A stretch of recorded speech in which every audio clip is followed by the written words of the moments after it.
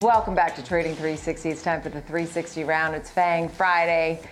And we have Kevin Riley, Managing Partner at Exponential Investment Partners, and Ava Aji, Investment Advisor Representative at Gerber Kawasaki Wealth Investment Management. Thank you both for being with us. So Ava, I'll start with you. I know you're really thinking about FANG. You think the group is great, but definitely more for the long term, right? Tell me a little bit about your thoughts. Nicole, thank you so much for having me. Great to be on again. As far as FANG stocks go, we've seen tech pull back really hard. A lot of that is due to high interest rates, inflationary periods. However, these are great companies. If you have the time frame to own them, I think that ultimately revenues will drive the earnings here, and you'll start to see them pick up over time. So, Kevin, tell me your thoughts. Where do you stand on this group?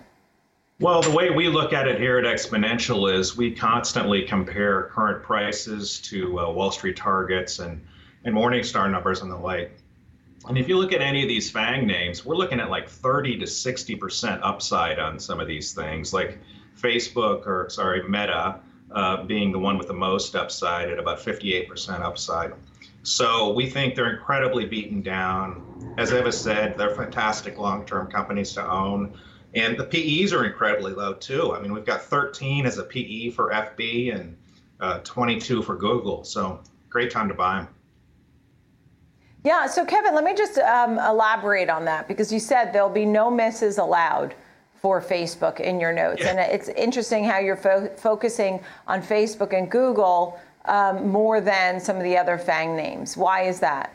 Yeah, well, I think Facebook learned a really hard lesson that last earnings report, and having the biggest dollar wipeout in corporate history, I just cannot imagine they're going to let that happen again. So their earnings are April 26, expecting $2.55 EPS and $32.5 billion in revenue.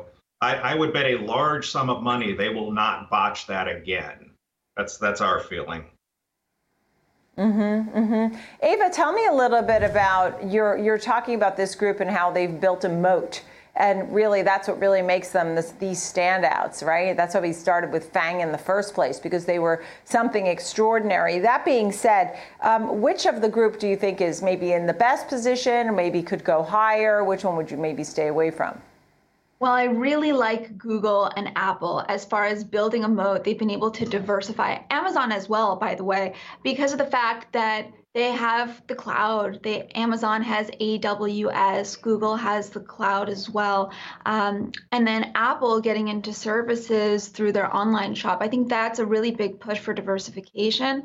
Amazon, as we saw today, has news with MGM this week. So another area of business that they can continue to monetize, which means that they're less volatile over time.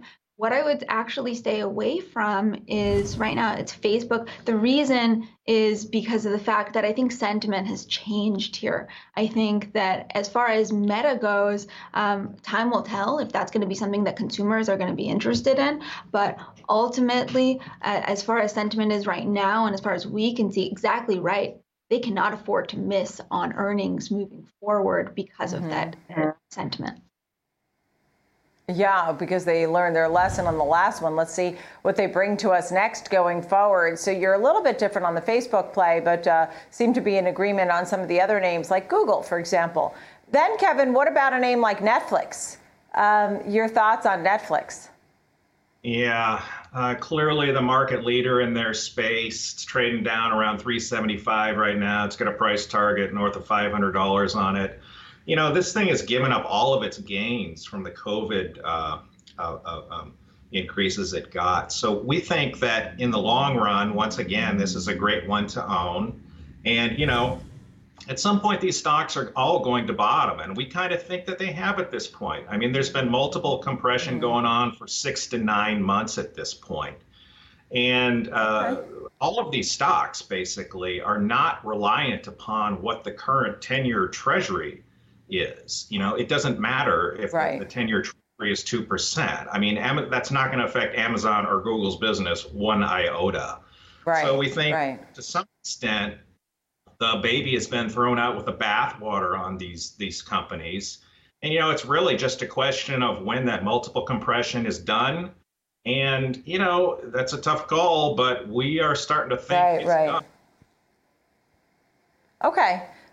So you do see a lot of potential for the group. You think some of them have bottomed. Ava, you said in the short term you like some other areas, right? That these names are good for a long-term play, but you were saying financials, industrials, looking for value. Tell me a little bit about what you're looking for here in the short term, quickly. Yeah, absolutely. So when we have high interest rate periods or high inflationary periods, some areas that will benefit in the short term, and it's kind of a rotation out of tech for the short term, are industrials like mining companies that we're looking at as well, financials like Silicon Valley Bank, Charles Schwab, all those benefit from higher interest rate periods. So as far as short-term plays, that would be a great way to look, but for long term, absolutely right. We still love tech. That's going to drive efficiency for the long term.